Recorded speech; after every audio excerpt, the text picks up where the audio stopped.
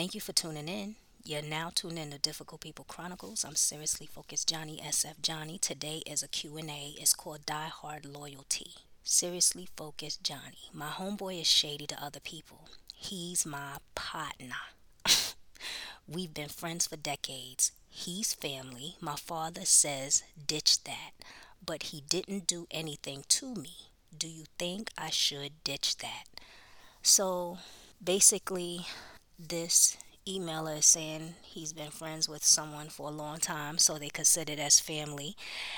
But because this friend is shady to other people, his father is saying to separate yourself from him. And he's saying, basically, I feel like he's saying, why should I? Because he didn't do anything to me. So the question is, should he separate from this friend? I'm going to say this, there's two sides of the coin. There's trouble by the streets and there's trouble by God. This episode is called Die Hard Loyalty. Now, I'm going to do a short story before I inform on what I think. There were two guys who were best friends. They came from the same country. Their mothers are in fact best friends. So when they were little, we're going to call one Rohan. Rohan's family sent him to the States to get a better life. The other friend, we're going to call him Crandon. Crandon didn't leave their hometown until years later. When Crandon got to the States, Rohan helped him get established. Rohan was a devoted Christian man attending church every weekend. He stayed true to his values, was positive, a motivator, and a king in the making. He often volunteered at the church, and he was more of a person that would help anybody.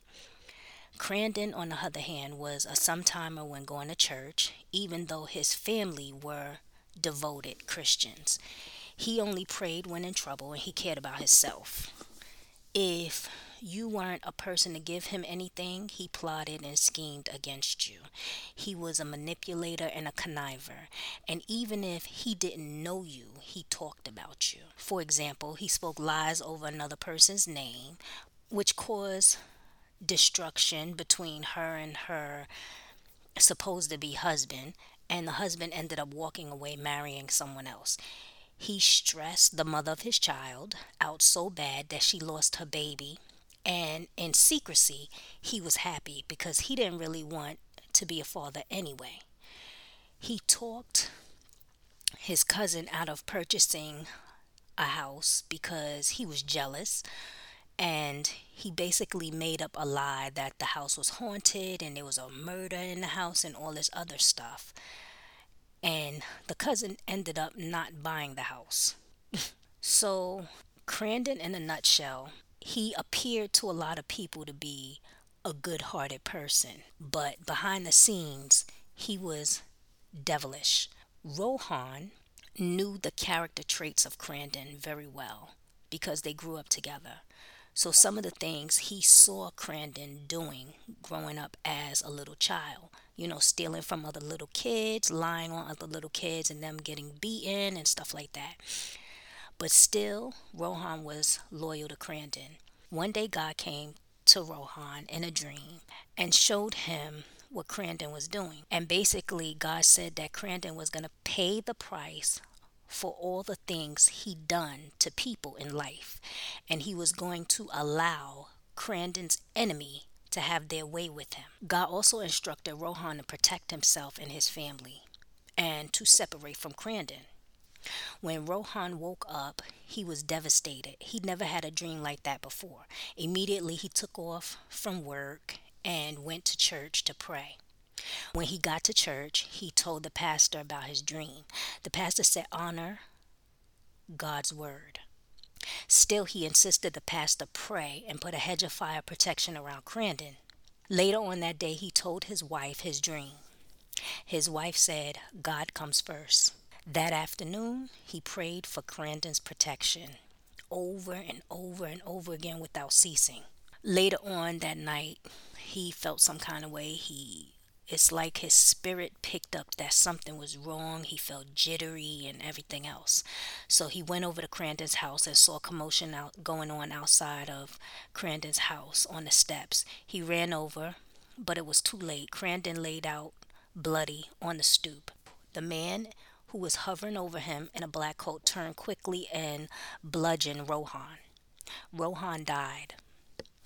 At Rohan's funeral, the pastor gave a sermon. He said, in life, we all get warnings before the fall. What was his warning? He formed the crowd of Rohan's dream. He continued and said, when God comes for your enemy, remove yourself. You cannot save what is about to transpire.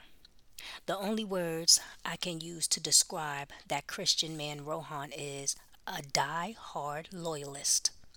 He knew the circumstances and still he disobeyed God's word. So that's the end of the story. I say this all the time: God is powerful.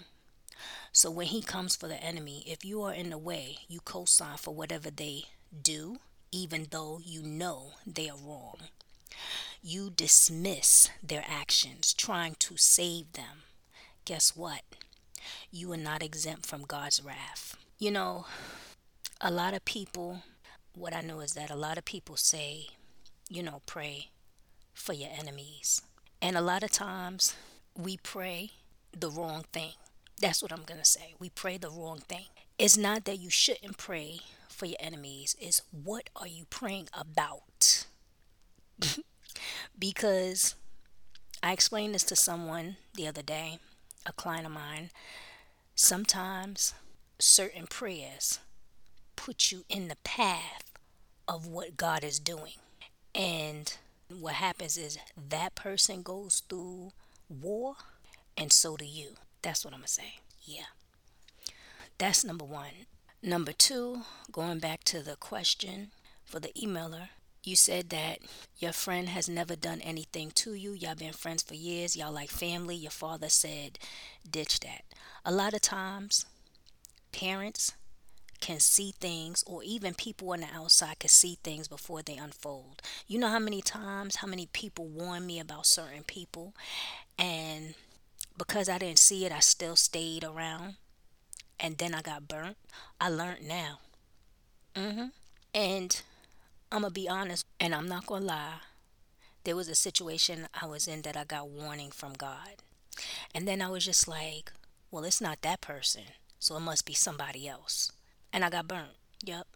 The thing that hurts the most is betrayal. The people around you, they could sit there and tell you, you could have people that tells you about your enemy, but they never telling on themselves. They'll tell you everything that somebody else is doing, down to talking about you like a dog, to trying to plot, plan, and scheme, but they'll never tell you about what they're doing. Number one, you need to go to God in prayer and ask God about that person that you're around. Number two, I don't know about you, but I know when it comes to me, there's certain people that will say certain things, and so far in my life, they've been on point. When they say things like, watch that person, they've been on point. And if your father never steered you wrong before, then there's something you need to be paying attention to. Never say never. Because that person, if that person is shady to all those people, 9 times out of 10, that person is going to be shady to you. Whatever you find out, whenever you find out that that person is doing something to you or have done something to you, that pain is going to hurt the worst. Why? Because you was a die-hard loyalist. So that's all I'm going to say. That's something for you to think about. Sometimes being around the wrong person can blind you, meaning that the wrong person is around you and you never see what's going on in the cut from that person. Why? Because they're always covering up their tracks. Yep. I know a man who lied and said he wasn't married, and he was. And then when he got caught out there and he felt that all these other women didn't know about it, he started laughing. But yet, everybody was looking at him like he was a good-hearted person. You need to go to God in prayer and ask God to remove the covers of that person. That would be the best thing. Ask God to remove the covers of that person and show you who that person is. So, that's it for today. I'm really trying to shoot for the end of the month with the downloadable document, Your Money Matters. I really am. I apologize for the lateness. It's not like me, but like I've told you all before, I'm going through a spiritual warfare, so I'm just trying to listen to God on things that I need to do. So, for a one on one session, hit me up. Go to my website for suggested topics, put in the email subject box topic. Check out my store. Check me out on YouTube, like, subscribe, click the notification, and love me more, and I love you more. Later.